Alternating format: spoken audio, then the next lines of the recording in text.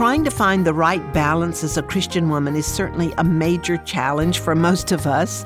I'm Mary Lohman of the Christian Working Woman.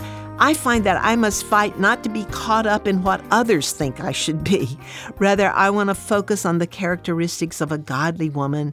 And as Proverbs 31:30 tells us, a woman who fears the Lord is to be praised.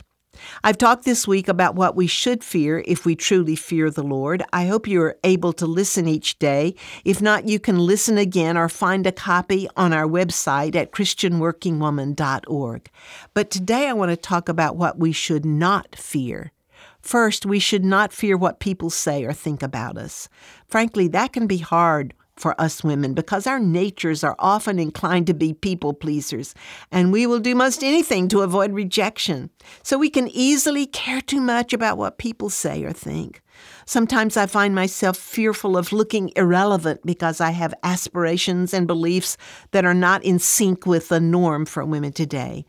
Let's face it, we like to think of ourselves as, sophisticated and cool with it. And quite honestly, there are times when I feel like the country bumpkin, even among some Christian women who seem to be just, more in tune than I am. But I have to keep going back to who I am, a woman who wants to please God. That means I must fear the Lord and not fear looking dumb or backwards.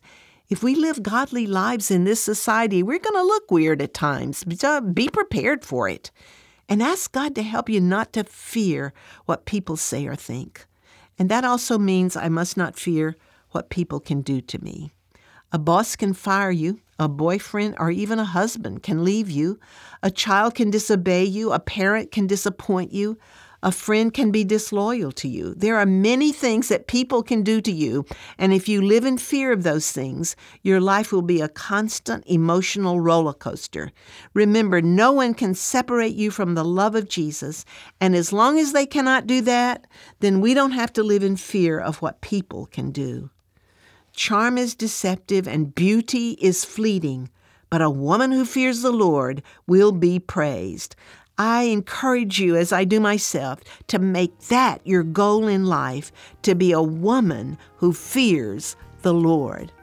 I'm so glad you joined me this week. If you missed any part of this week's message, or if you'd like to share it with someone else, you'll find it on our website at christianworkingwoman.org, and there are many good resources for you there. So please take advantage of those at christianworkingwoman.org.